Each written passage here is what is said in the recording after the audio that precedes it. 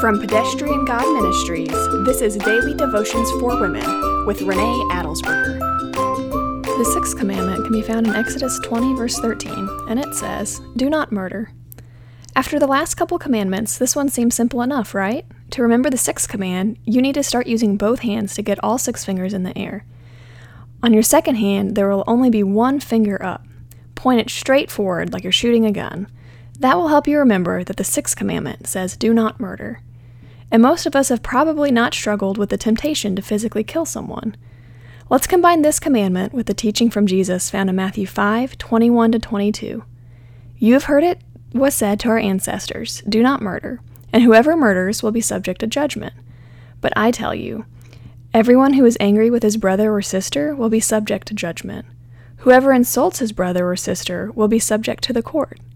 Jesus emphasizes that the sin of murder starts in our hearts. When we harbor anger against others, we are welcoming the sin of murder to reside in us. The thoughts we dwell on matter, even if we never act on them. Yes, we will have fleeting thoughts of anger, but we must not let them stay. Tomorrow, we'll continue our look at the 10 Commandments. These last ones will continue to focus on our relationship with people here on earth.